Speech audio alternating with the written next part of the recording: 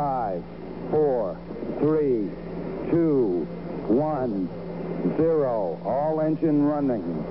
Liftoff. We have a liftoff.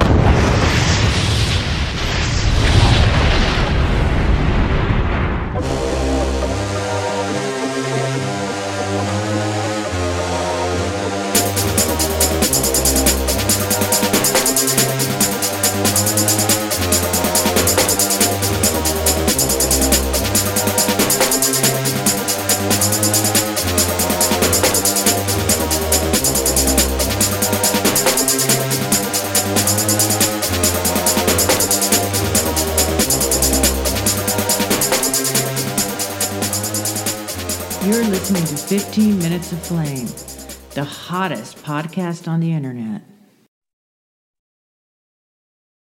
Sleep to Dream, Fiona Apple. And yeah, I've been kind of on a bit of a Fiona Apple binge since last week. And so I played her last week. I think it was on Thursday, which is May 11th.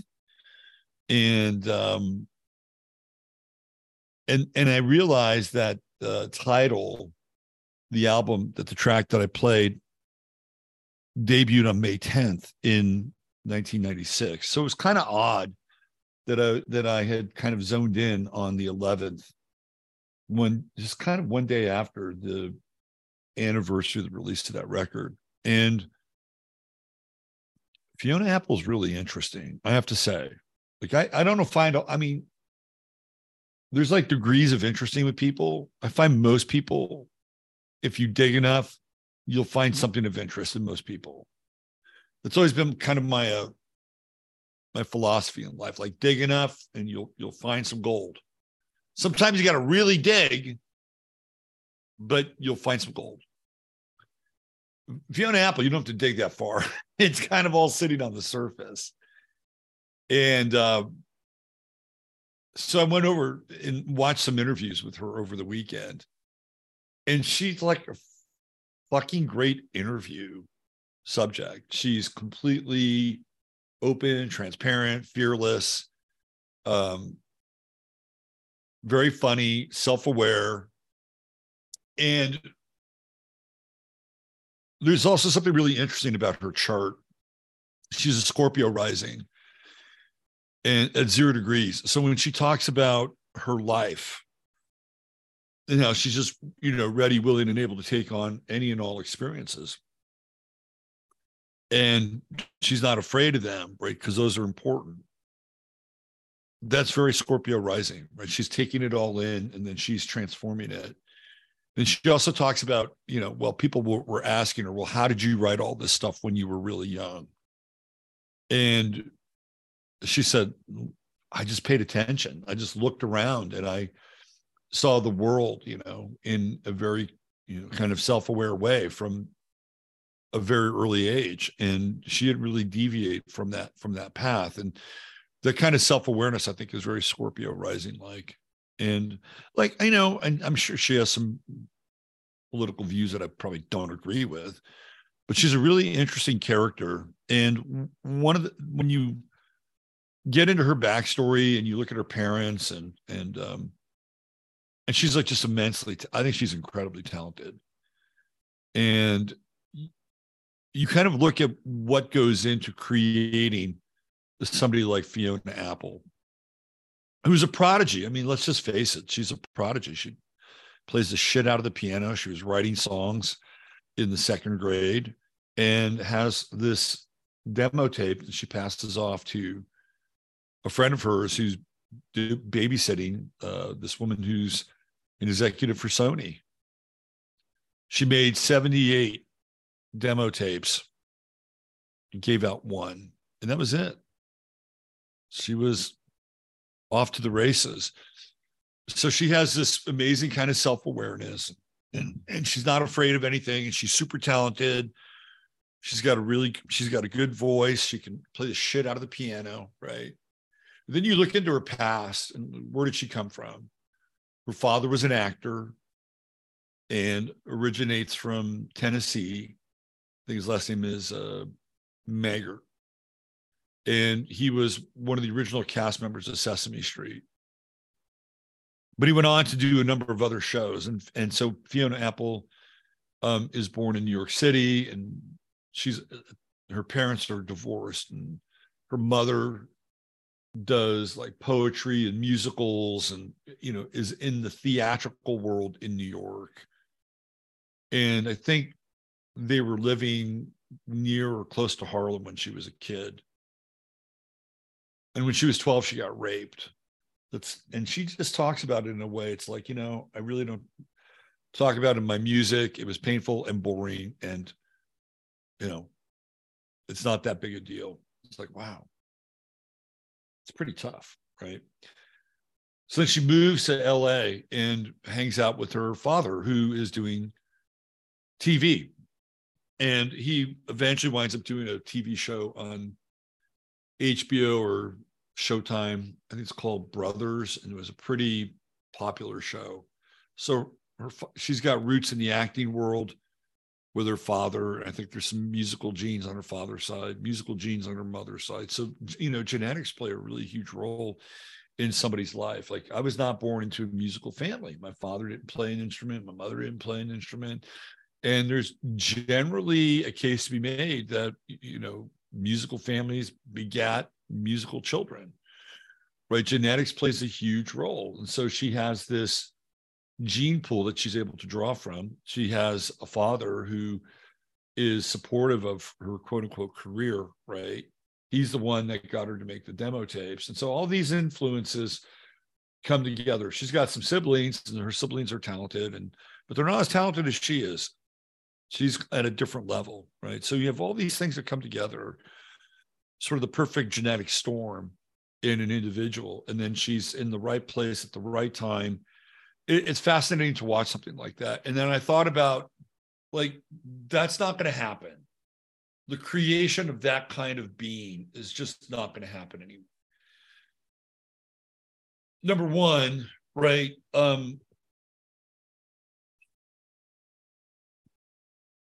The whole idea of kind of growing up around things like Broadway, off Broadway, and those are all very 20th century kinds of institutions.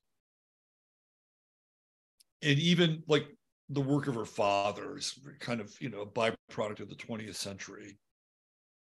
And in the 21st century, I'm not even sure we have children in the way that we had them before. We're rapidly headed towards some kind of Gattaca type reality around children. And, and I'm sure it's been around already for a while. Like, I have no doubt that the elites can manipulate genes. Like, what's really going on with, their offspring, pre-birth, in the womb, right? There, and this whole idea of CRISPR, which allows you to kind of edit genes like you edit a computer program. And I think in the future, if we continue to go down this path with more AI, more artificial intelligence, Pluto in Aquarius really is a harbinger of strange conception, because Pluto is conception. I talked about it on the show on Sunday night when we looked at Pluto in Aries, Pluto in Leo, and Pluto in Sagittarius. Those Pluto points are conception moments culturally. So Pluto has to do with conception. It rules the 8th house. The 8th house is conception. The 2nd house is birth. You go from sort of the fusion of the moment and the fusion of two people becoming one, and eventually that comes up the other side in physical manifestation, right? In the 2nd house. So the whole idea that there would be these influences upon an individual that would create that individual. And I'm just using her as an example. There are other examples of that kind of confluence of space-time matter,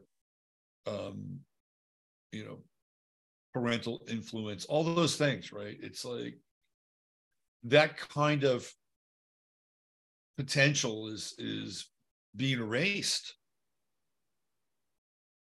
It's just totally, and there's always going to be different flashes of genius and different versions of kind of unique progeny in a lot of ways.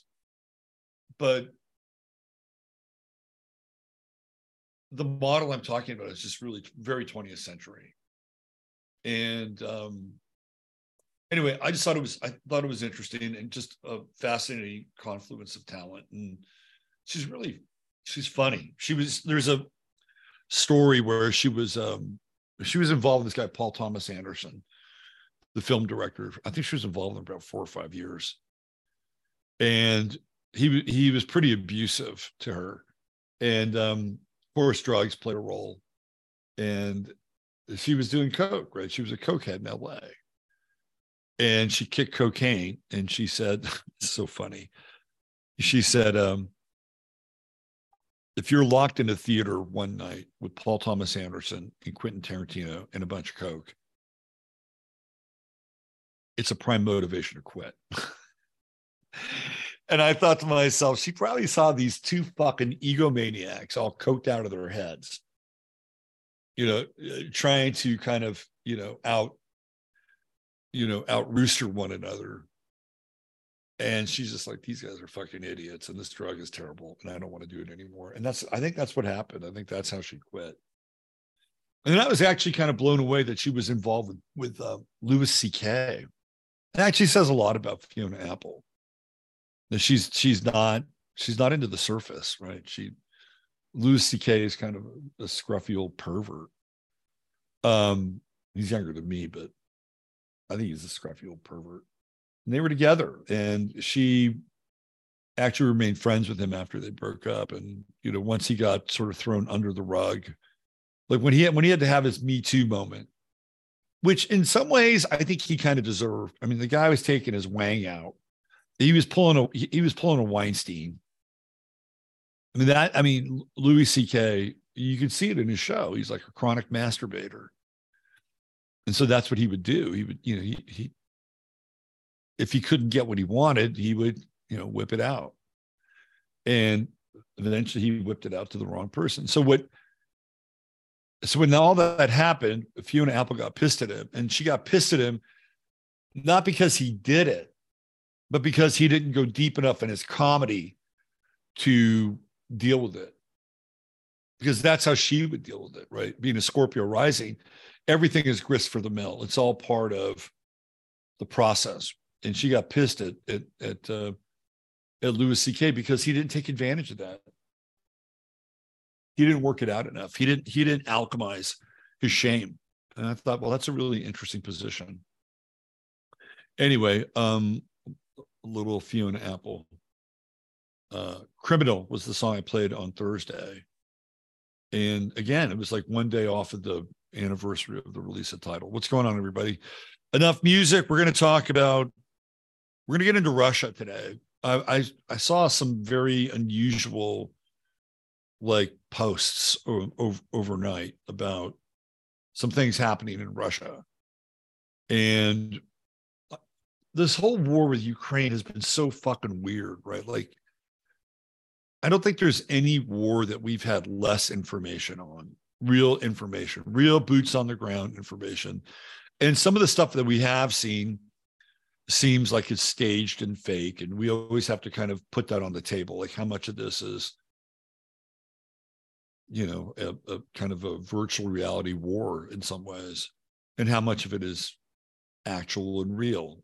I mean, we live in a world where it's not hard to stage things, especially when we're thousands of miles away from the actual, war front and theater.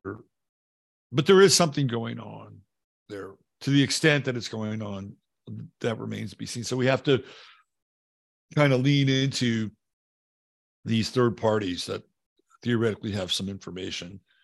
But I've been reading some things over the past few days, and I don't really talk about Ukraine very much,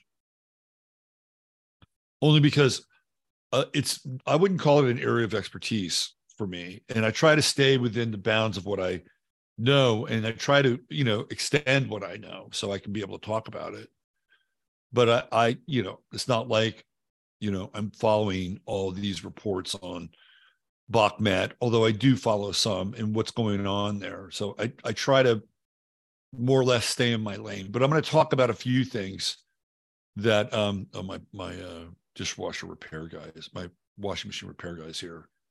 So we're going to have a bit of an awkward moment, and I'm going to have to play a piece of music while I get this guy sorted out, because he's kind of a wild card. Maybe I should bring him onto the show. Why don't I do that? You guys want to meet my washing machine repairman? His name is Robert. I'm going to do that, but I'd have to bring him over here and get him in the seat. I don't know. Maybe that's a hassle. All right, let me do this. Let me cue up a song because I got to deal with this guy, and I knew he would show up during the show. So let me play a track of music so I can sort him out. And I apologize for having to do this early in the show, but sometimes shit happens, right? What do I want to play? Let's see. What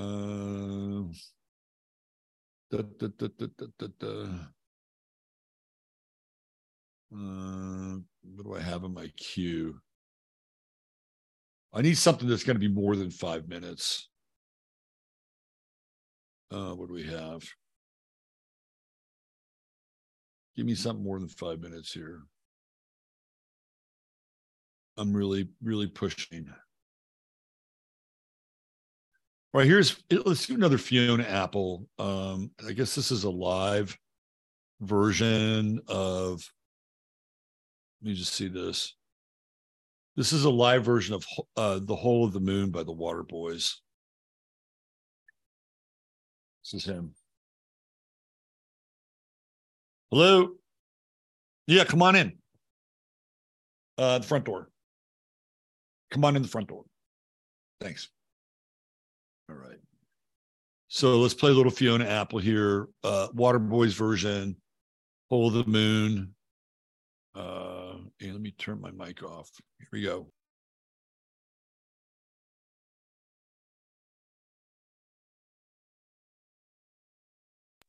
I'm back. Was it any good? I'd never seen it before. And it was perfect timing. Anyway, Robert, the washing machine repairman, is sorted away. So he's got his thing to do. And thank you for your patience. All right, let's get into chat. Let's see who's here. Lisa W., what's happening? Primo, what did she say? One of the few artists she actually bought a CD of. How about that? Let's see. Scrubbies is here. Wendy says. Leela LMM. What's going on, Leela? Finca Feliz. Howdy, Lynn. Harriet Bowie. Crossfire Cat. There's my man Tomas. Let's see. Happy Garden in this. We've had good rain out here, which is really, really great. My garden is actually kicking ass this year. I'm loving my garden. It's given me some confidence of my green thumb again. It's renewed my confidence, my green thumb. I didn't go over Fiona Apple's chart on Sunday night. I'll do that next week. She's got a really interesting chart. Let's see. Lots of lovely bunnies around here. Oh, it's springtime. Let's see who else we have. There's my man, Michael, DJ MC. What's going on, brother Mike? Fiona is a thinker. She's also a feeler. She's into like the whole Myers-Briggs thing. She's interesting.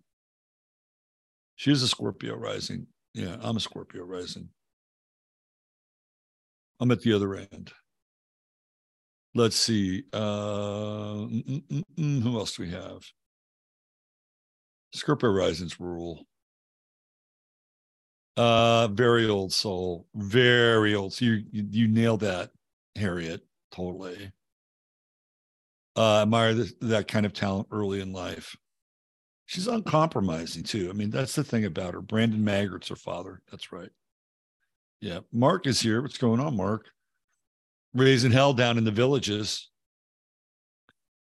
Let's see. Who else? Marie NYC. She's checking in. Yeah, it is easier to be on the show East Coast time for sure. Maggart starring the Brown Great King, Showtime. It was Showtime, original comedy Brothers. Yeah, 5-year run. That's pretty good. Scrubbies was Antelope watching it today. $2 with nice horns. First, right up my back fence, which is 30 feet from my house. Then a group of 13. Wow. Then the dog walker lady came out. Antelope gone. Are you the dog walker lady? CC, Fran is here. What's going on? Fantastic. Let's see, who else do we have? Hanging Laundry. What's happening, Hanging? Loki. Robert has a crush on Fiona Apple. Hey, man, I love talent. I love talent when I see it. What can I say? He and millions of others. I know, right? Like, it's not a very exclusive club. Let's see. Soul Traveler. What's going on, Soul Traveler? She was born in 1977, by the way. A lot of interesting people born in 1977. Our friend John Levi, 1977. Louis C.K. was asking permission. Oh, I guess it's a big difference. Can I whip it out and yank off in front of you? I guess you're right.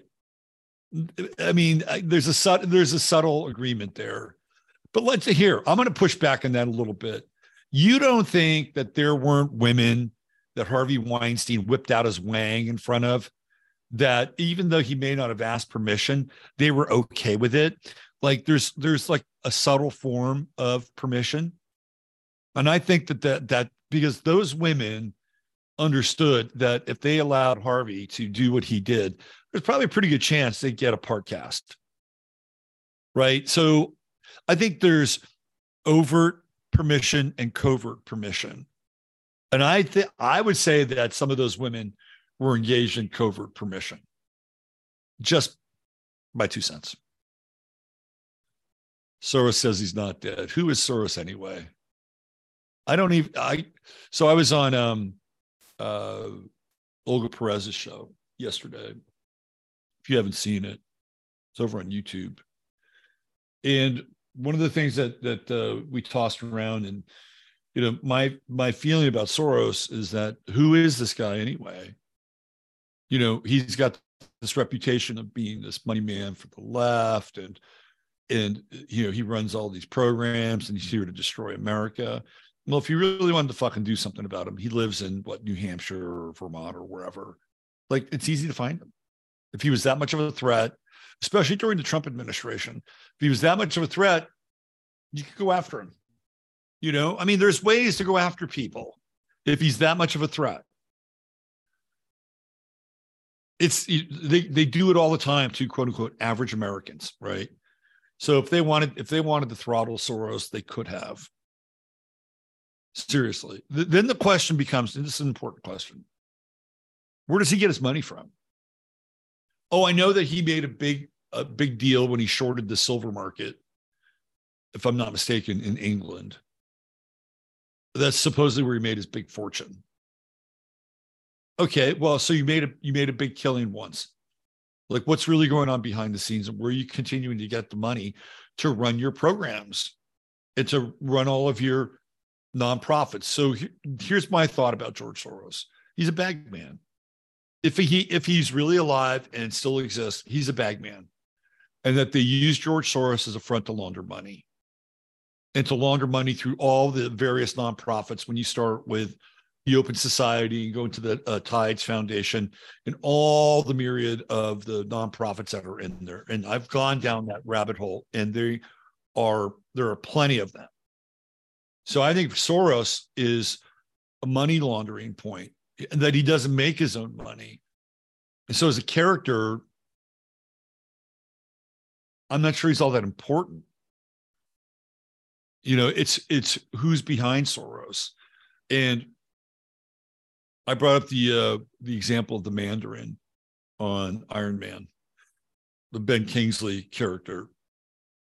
And he's just an actor, right? And I think that's really what a lot of these people are. They're just actors. And I think George Soros is like the Mandarin. You know, if they wanted to take him down, they could. If they wanted to, it wouldn't be that. They know where the fucking guy lives, right? They know where his son lives, right? It's all part. To me, it's mind-boggling. He's there to be a vessel to launder money. That's really what he is. And so it gets laundered through a lot of these nonprofits, which, you know, have a deleterious effect on so-called Western society, or this idea of the United States of America. And who knows if he's still alive? He could have been dead for a long time. We don't really know. And when you get into that world, like, do you really know? Like, how long was the Queen actually dead for? I think she was dead significantly before whoever this other person was who showed up there at the end and kind of played this role, right? Like, there's so much we don't know really about the personification of some of these individuals. Even Biden. By the way, did you see Biden at Howard University yesterday? I think it was 2 days ago. I think it might have been Monday. He was doing a graduation commencement speech. And whoever this guy is who's playing Biden is a fucking idiot. He's just a fucking idiot. Let me see if I can find the video. We'll get into the Russia thing in a second here. Let's do this. Let me play you this.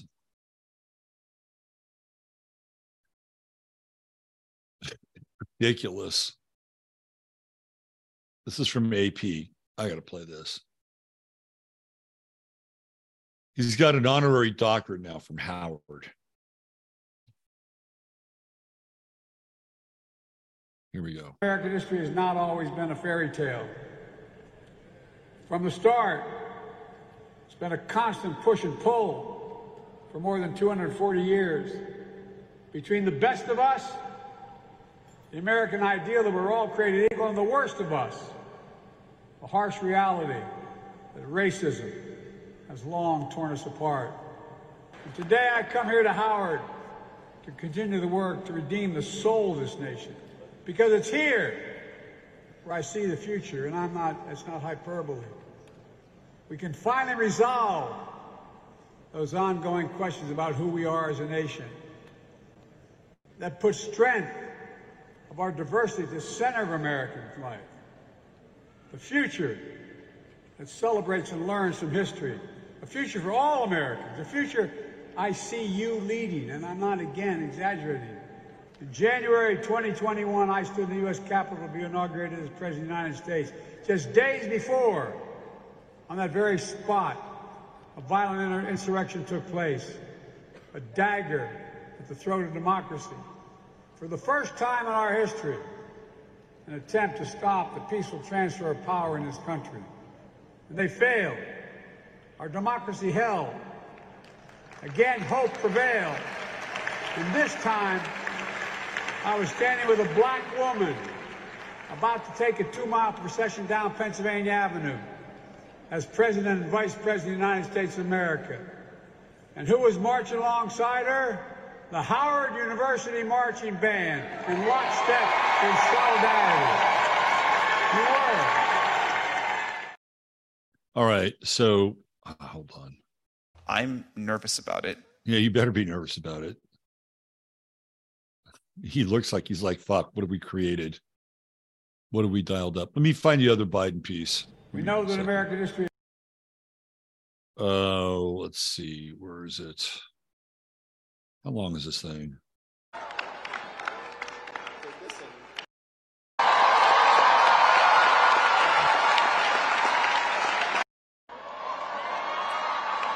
The first black man elected president of the United States. God, he's just so into hammering the race card. Came out that famous quote when asked about what happened. It is still a battle for the soul of the nation. Hold on. We know that America I'm looking for 2022 record turnouts, state legislative bodies, to stand against books being banned. He's playing every single political and by the way, card that he's playing. My student destiny plan would help 5% of this country. Minority children ask what they would say. When I was elected, he is just going all in here. Will bring. But he talks about the one thing I wanted find to the balance between bring up is maybe it's early on. He talks about Howard being a black HBCU. That's really what I was looking for. Basically HBU stands for historical black colleges and universities, right? Okay, do your thing, man. You're gonna hear the shop vac in the background. It's a little industrial today, but that's what he's saying. Black HBCUs. It's like, it's fucking stupid because black is already in HBCU. You know, there's no white HBCU. It's black HBCU. In his world, it's just HBCU. He's laying down every single race card that he has in his deck at that commencement speech. And whoever he is, whoever this character is, right? He's still playing the political games and political shenanigans that Joe Biden has played. So we'll have to deal with this in the background for a bit. I don't think it's going to go on forever. So I apologize. Anyway, I just wanted to bring that up because I thought it was ridiculous. The whole thing is fucking ridiculous. We live in clown world. All right, let's get into some of the Russia stuff. So a couple of things crossed my radar over the last 24 hours that I thought were interesting.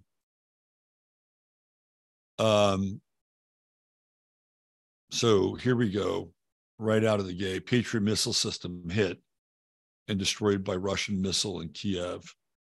So there's some stuff that's breaking here that again is, I think, rather noteworthy. Let me bring this up on Twitter. And it's 2 minutes and it's live footage. So I'm going to play this for you.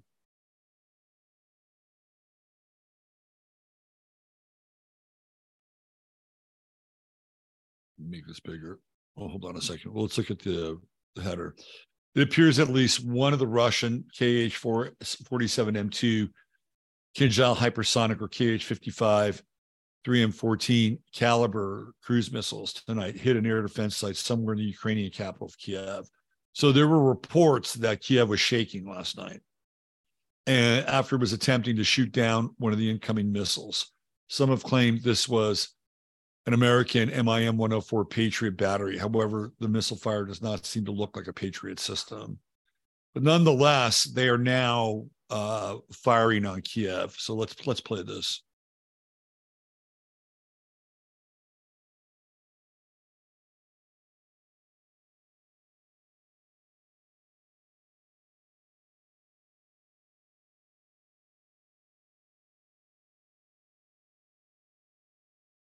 So again, I think what we're witnessing here, there's the explosion over here, right?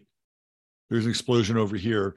So there's two things going on. There's the launching of what's happening here, and then there's something going on over here, right? And keep in mind, this is Kiev. And then there we go. There's another explosion here. And look at this. They're starting to kind of go off course. Whatever's being fired over here is kind of going off course. So we don't know what's happening coming from this direction. You could have the hypersonic missiles are really fast surface-to-surface missiles, right? Look, they're coming in low here, and things are not happening the way they're supposed to happen. This is interesting.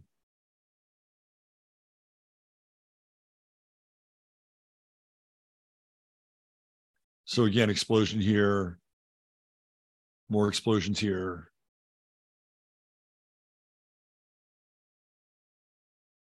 So from what I can tell, this is where the Ukrainians are launching their missiles, right? They're moving upwards in trajectory. That one didn't do too well.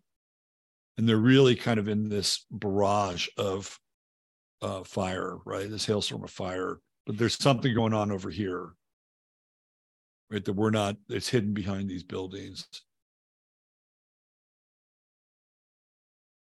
So when this is happening in Kiev, this is not in Bakhmut, this is not in other areas of Ukraine. It's getting very close to the center of Kiev and center of Ukraine.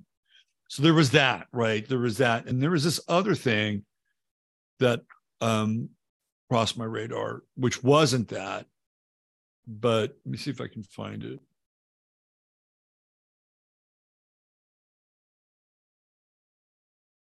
Let me see if I can. So there was a guy who plays Doom, the game Doom, with people in Russia. And so he was talking about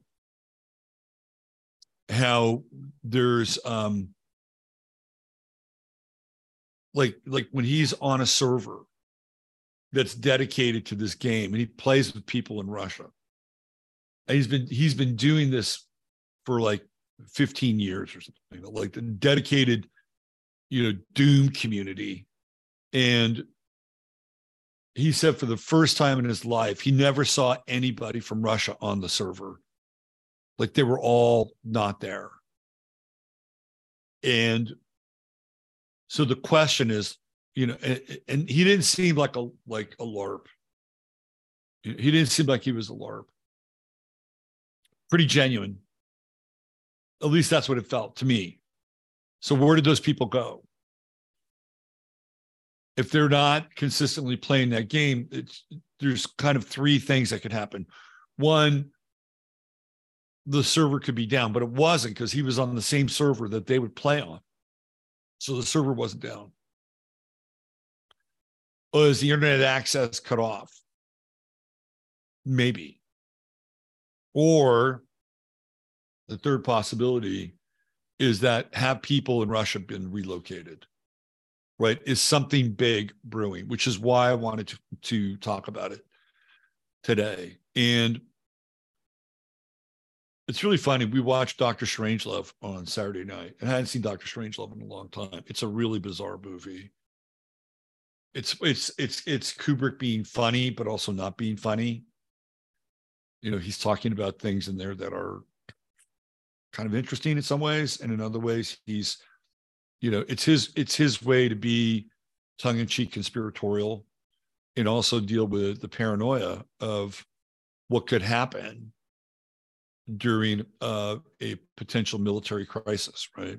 What happens if things go out of control or there's chaos that inserts itself into the moment? And the Russians have this doomsday machine, which is kind of in the background of the script of Dr. Strangelove. So that night, as we're watching this, I'm kind of going through the news feed a little bit. And, there were actually some sightings of bombers, Russian bombers, that were in fairly close proximity to Alaska. And people don't always realize how close Alaska is to Russia and how important Alaska is to this country in terms of any number of things, right? So the first thing that comes to mind is oil from Alaska. We get a ton of oil from Alaska.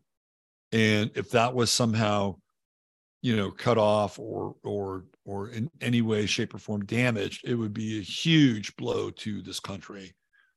Then, of course, look at all, and I don't mean to, this is not trivial, but we get a ton of fish from Alaska. And fish is a really important food source and protein source, right? And what have we seen consistently, over the last year and a half, that these food distribution centers, farms, cattle, like 14,000 cattle in Texas, just being eviscerated, right? We've seen all the issues with eggs and chicken farmers, huge issues there. So let's not forget seafood production. And Alaska is a huge source for that. So when you see something like that kind of, sort of make its rounds on the internet, it's like, wow, you realize just how strategic Alaska is as a state in this country.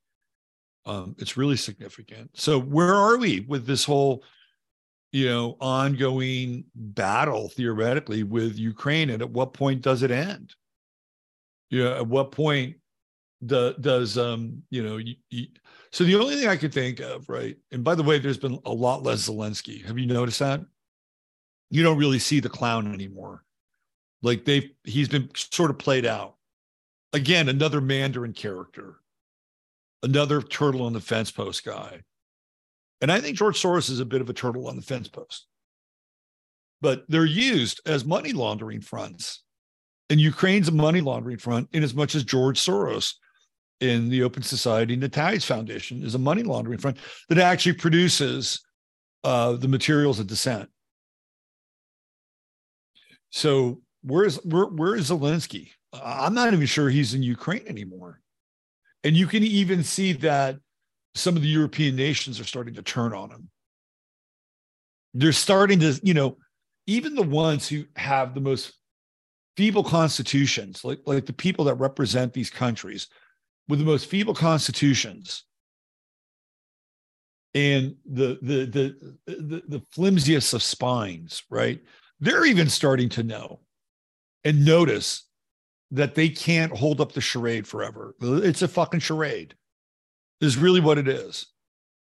And it's starting to come out, right? There's some dissent now around what's going on, how much resources are being transferred, into Ukraine, a huge money laundering operation to begin with. It just went into steroids when this war started. So now you have Zelensky kind of disappearing a bit. You really haven't seen him very much. And every now and then you'll see like a headline about Zelensky and what he's talking about or wanting or needing, but you don't really see him anymore, right? So what's really going on in Ukraine? Who's really running the show now? Now that the puppet and his perpetual green, military green T-shirt has been removed from the public eye, what's happening there? And it's just like any other operation, they'll run it until people don't have any interest in it anymore. And I think Ukraine is way past its expiration date. Like even the most staunch supporters and anti-Putin haters are kind of like worn out, like you can only, stay on the ride for so long. And then the ride just becomes laborious. You want to get off the ride. And because, the way that the world has been set up, there's always going to be the new thing, right? So I think this is kind of important because here's Russia's either in on it to some degree, which I think they are.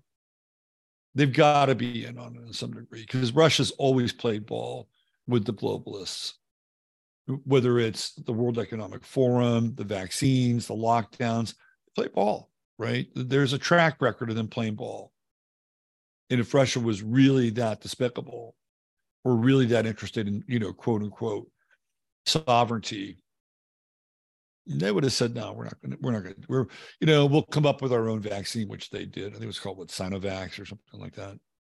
And then, but we're not going to lock people down. We're not going to put our economy at risk. And then if you look at the mid-range results of this whole thing, this whole war, they've gotten richer. They've gotten economically more powerful. Like the ruble's gone up over the time that they've been in this so-called crisis and war. So they've really benefited from it.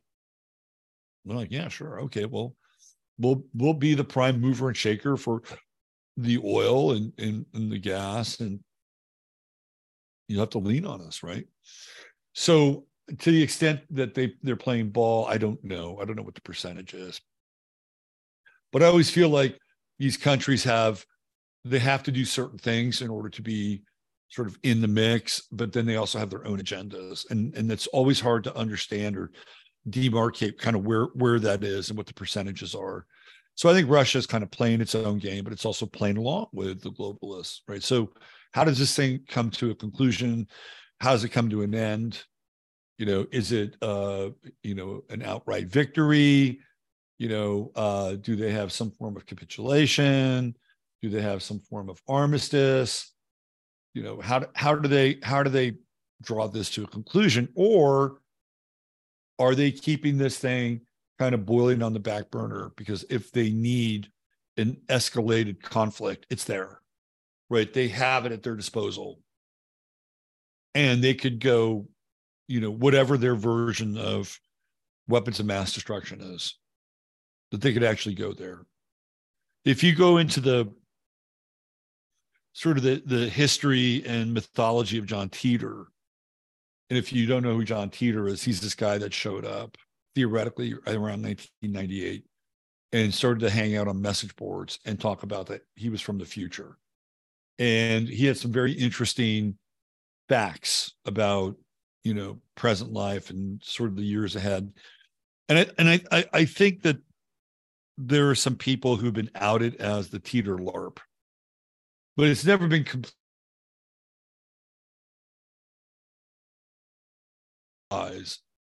and they were showing up at like Comic-Con conventions and purporting to be John Teeter, and they were really cool, and they were kind of like these kind of hacker rock stars getting laid. I think that was a big part of what they were doing, but again, it's not conclusive, right? I mean, it's easy for people to show up and say, okay, well, we were that guy, but is that really true? Right? The whole John Teeter thing is really interesting. But one of the things that is part of like the Teeter timeline, there's some things that kind of fit. And especially this president that is elected, and he's elected to bring people together, right? But it's too late. Like there's too much division, too much strife in the country. And I would table that was Trump. No matter what you think of Trump and his track record or his politics, like the idea was make America great again, to try to bring people together under this red, white, and blue umbrella. And no other president had really, like Obama didn't give a shit about that. He was not about that. He was about hope and change. Wow. Talk about vagaries, right? Bush sort of backed into it with, you're either with us or against us. He backed into it, but it wasn't about this idea that, he's a cancer. Of course he would back into it, but it wasn't like Trump, who's like, okay, we're going to make America great again. Like, this is going to be our new organizing principle, whatever that America was. Let's, we'll put on our revisionist, nostalgia goggles. Oh yeah, it was much better then. We'll go back to that point in America, whatever that was, right? American exceptionalism. But it lines up with the Teeter thing in some ways. And then what happens in the Teeter mythology is that there is this civil war that breaks out in the United States. And Russia plays a role in the Civil War. Like Russia winds up nuking large chunks of America. And they do it with this idea that they're actually helping the Americans, right? They're like taking out strategic strongholds that the Americans who are in a conflict with their own government wouldn't be able to do. And as a result of that, there's like nuclear fallout. There's issues, there's problems with like the food moving forward on a particular Teeter timeline. How far away are we from that? That's kind of tying this thing with Russia in, right? Like, how far away are we from a potential civil war and the attendant kind of strategy or response that the Russians have? I don't think we're that far away, honestly. And I don't think the war is about, or the conflict is about race.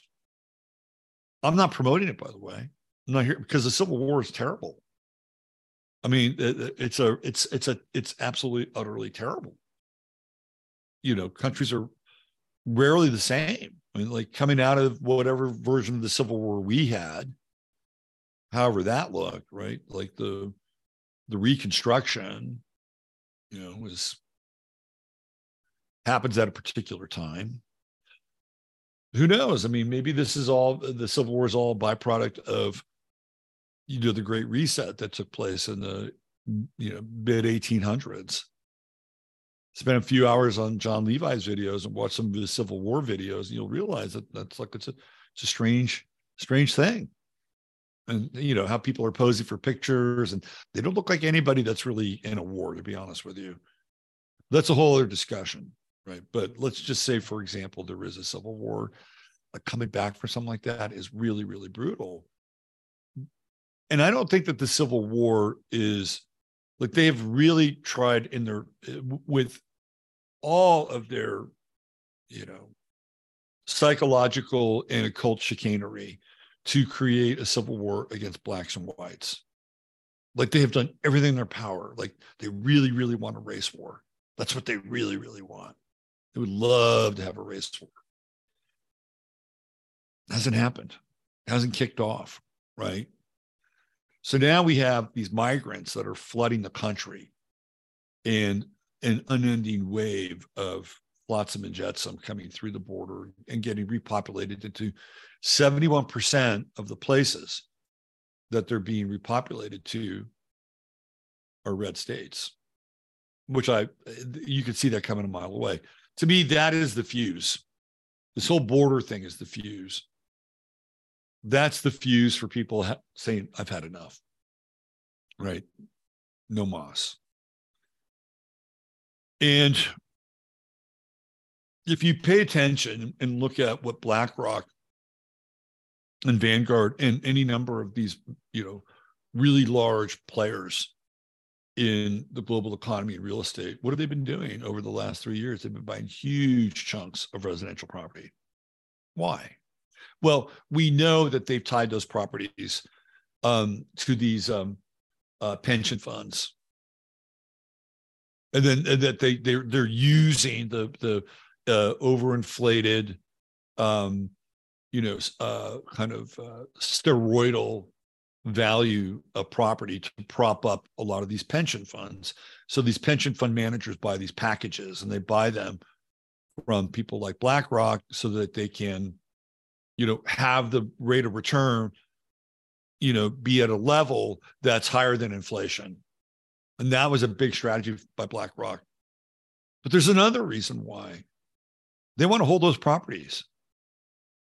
They want to hold those properties.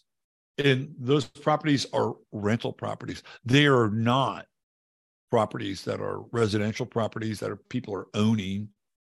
They're temporary properties. So they're either being rented out, or they're empty, which is another, because they don't give a shit. They can buy a property and it wouldn't matter to them. They don't have to have anybody in the property. They can just have somebody maintain it, right? So there's probably a lot of empty houses across America.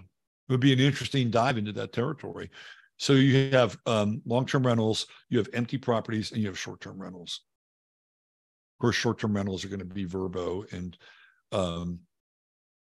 whatchamacallit. I was every now and then I'll there's just an institution whose name will just Airbnb drop out of my head, and that's one of them. So where are they going to put these people? Right? Ultimately, you begin to do the math. It's like, oh, maybe that's where they're going to go. Like they've already got their housing all set up. And all BlackRock has to do is stop the short-term rental, open up the doors to the houses that are not occupied. And they're not occupied. There's plenty of houses that aren't occupied. And if they're long-term rentals, once the lease runs out, you're done, you're gone, we're taking over, right? And now you have a way to house a lot of these people. And so how does that affect the average American? if and when this does happen, they'll be pissed. They'll be really, really pissed. And I think that's really the fuse. This is the fuse. It's not black versus white. I don't think the race war is going to play, but it's this border thing that is the people's ability to just kind of deal and live a day-to-day life and try to get by and deal with this crushing inflation. It's hard to be in the world right now. It's a very difficult place. And then they see this, for all intents and purposes, protected class. They come into the country, they're getting citizenship immediately. They're getting cell phones. They're getting $1,000 debit cards. And I guarantee you, they're going to have housing. They'll have housing. So what's that going to do to the average American who at this point is steaming, absolutely steaming that this is going on? And that's all part of the social engineering around this whole thing. They want people to be pissed off. They want you to be angry. And what's the remedy? There really isn't very much of a remedy, at least not through legal means. You had this Title 42, which seemed to be a bit of a remedy for a while, but now it's gone. And, I live in a border state, and Greg Abbott sent, the Texas State National Guard or Texas State Guard down to the border. You know what they were doing? They're helping people get on buses. That's what they were doing. They're helping people get on buses. They were not invested at all at stopping this, wave of human flesh from just crashing upon our borders and into this country. And if you're really going to be a borderless country, like, make it fucking both ways. Just make it both ways. Mexico won't do that. They're not going to allow people just willy-nilly, randomly go into their country and get all the same benefits that people from outside of this country are automatically, like being able to own a house in Mexico. You can't even own a house in Mexico. If you're an American, you get a 99-year lease or something like that, right? So you really can't transfer property and wealth to your next generation. Well, gee, that's not fair, is it? It's not fair at all. So this ties into these eclipses that are coming. And where are they coming? They're coming right through Texas. We have the one in October, which starts in Oregon and comes down. It comes right through the hill country. Right through the hill country. And then the big one, of course, is in April of next year, where it comes up from Mexico in Aries, right? Like, which is a hardcore eclipse. And right through Texas, cuts right, and then goes up through the sort of northeastern part of the country. So one is coming this way in October, and the other's going this way in April. And they're all kind of going through the same area, intersecting right through the hill country and across the border, north-south. That's where the hotspot's going to be. So then again, when you look at something like that, like, I think that's the fuel. That is the fuel that could really kickstart something. And in some instances, it might just be pure, flat out survival. Like, how would you like to live within 100 miles of the border and deal with people now who are coming in, not the ones that are getting on buses, because they want to avoid a lot of that, right? They want to avoid a lot of tension around the border, but it's going to happen. It has happened already. And that scenario really goes into the teeter timeline. And then it gets into this whole thing with Russia, where Russia in that mythology and timeline, fires the nukes, right? And there's also other prophecies where, Russia is engaged in some form of distribution of weapons of mass destruction on this continent. And we're really, really close to it. How close? It's hard to say. It's hard to say how close we are. But when you see things like these people moving off this server that they've been on for 15, they're just not there. Server's not down. I don't believe the internet connection was down now either. I think somebody checked it. Then you have all these other factors that are going on. We might be closer than we think. It may not happen next week or next month, next year, but we're a lot closer than we've ever been because of this conflict. which they've been brewing for a very long time. Of course, Russia has its role in it. Don't get me wrong. I don't have any aspersions that they're, the white knights in this whole thing. But remember, there's the inside game and then there's the outside game. And these nations play both. It's just part of how the game works. Gangs work together until they don't. So I would say this is a period, especially with Mars going into Leo and opposing Pluto. Like, this is a tricky period.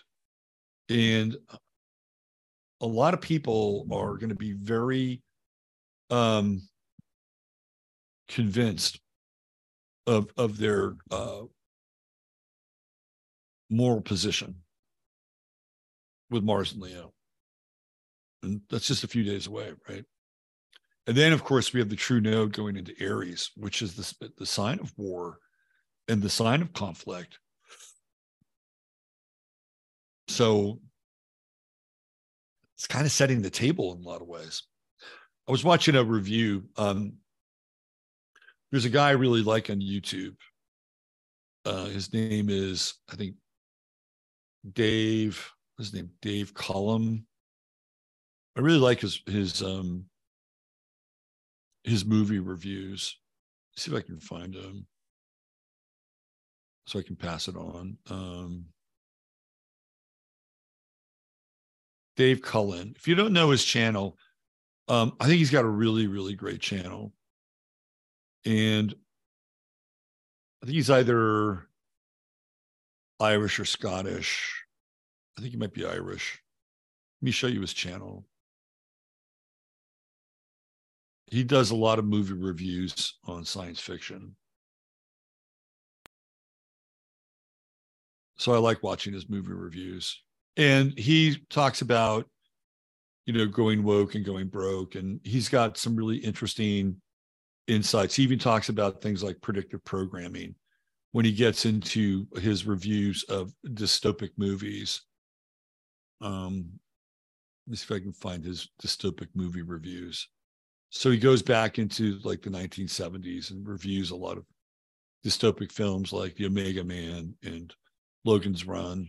And here's one, Dystopian Futures. It's a whole series he has. He's a big Star Trek fan. If you like Star Trek, this guy gets into all the different versions of Star Trek. But he actually talks about predictive programming when it comes to these dystopic movies from the 1970s. I'd like to interview this guy, actually. And when you see him, you see his animated avatar, right? And one of the things that he talks about in his dystopic movie reviews is the Hunger Games. And, it's one of those things where you see the hunger. I don't know. When I go back and I look at movies, they're a lot like paintings or even astrological charts. When I go back and look at somebody's chart for the third or fourth time, it's like there's another detail that emerges. I'm like, oh, yeah, let's look at this some more, right?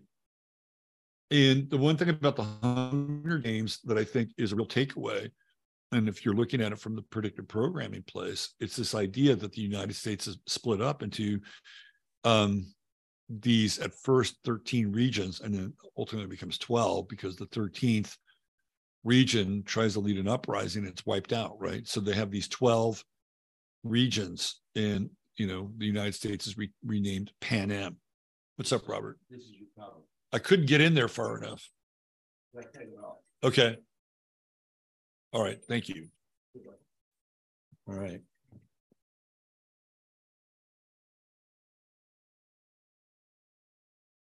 Oh, we figured out the problem with the dryer. That's good, right? So when you look at the Hunger Games in Pan Am and you see the 12 regions of this, former United States, right? This is, again, you're in the realm of predictive programming a little bit, and how we're being split off and balkanized into these various areas and regions. And one of the things that comes through is that through the balkanization and this whole idea of the Hunger Games, which is to appease the elites and to set up this ritual of hope, which is really what the Hunger Games is about. It keeps people divided and conquered. And because of the fact that they're divided into these 12 sections, which theoretically is kind of where we're headed, and we have these Hunger Games kinds of sport or entertainment, we're clearly divided and conquered. We're edging closer towards that, level of predictive programming / so-called reality, right? Anyway, this all comes back to this idea that we're ripe for the picking, whether internally or externally, whether it's our own internal threats that we're clearly having to deal with on many fronts, or the external threats that maybe Russia just gets pissed off and says, screw you, enough of the Nord Stream or whatever that is. And, we're going to take out Alaska, or we're going to take out a place like Houston, which is really important in terms of people don't understand how important Houston is. It's one of the most important cities in the United States because, number one, it's a port city. And number two, its ties to oil and gas, and either distributing oil and gas out of Houston, right, as a port city, and it coming in and refining, and it's huge down there. And then there's the business side of it all, the zeros and the ones and the books that are associated with it, right? So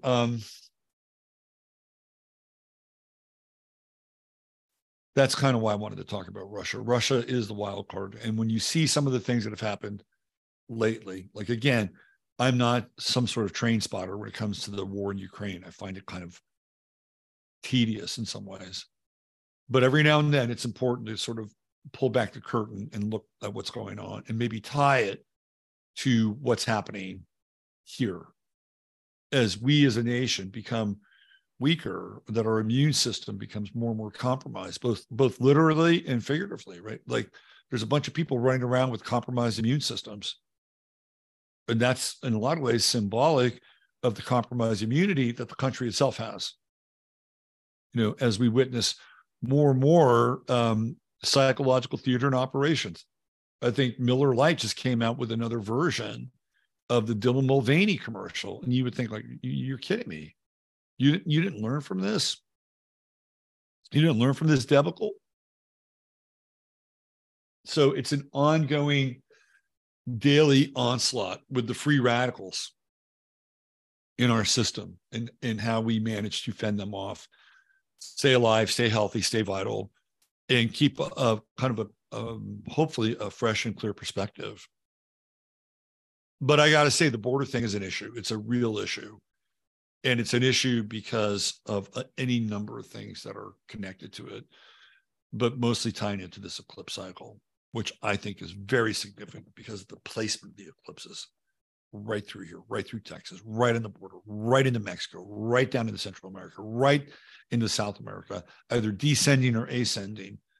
In October, it descends. In April, it ascends, right? So this is the hot spot. This is the hot zone. And we'll just keep our eye on it, right? I'm right here. Not too far from the border. I'll do my best to keep you apprised. All right. Why don't we get on out of here so I can work with Robert, the other Robert, the washing and dryer repairman. So thanks for being here. We'll be back tomorrow. And I don't think I'll play another Fiona Apple song tomorrow. I was sort of on the timeline. I needed to play something. And so I just chose that one. But we'll play another piece of music. The thing is in a similar vein. We kind of get into the sultry down-tempo stuff. Anyway, use your head in order to discern what's real, your heart, two-step what's possible. I'm Robert Phoenix. Thank you for being here. If you are a member of the 11th house, thank you for your support. If not, you can always help out. There's over here on the website, there is a little drop down if you want to become a member, and there's some more information around that. Take good care, and we'll see you back here tomorrow at 9:11 a.m. Bye for now.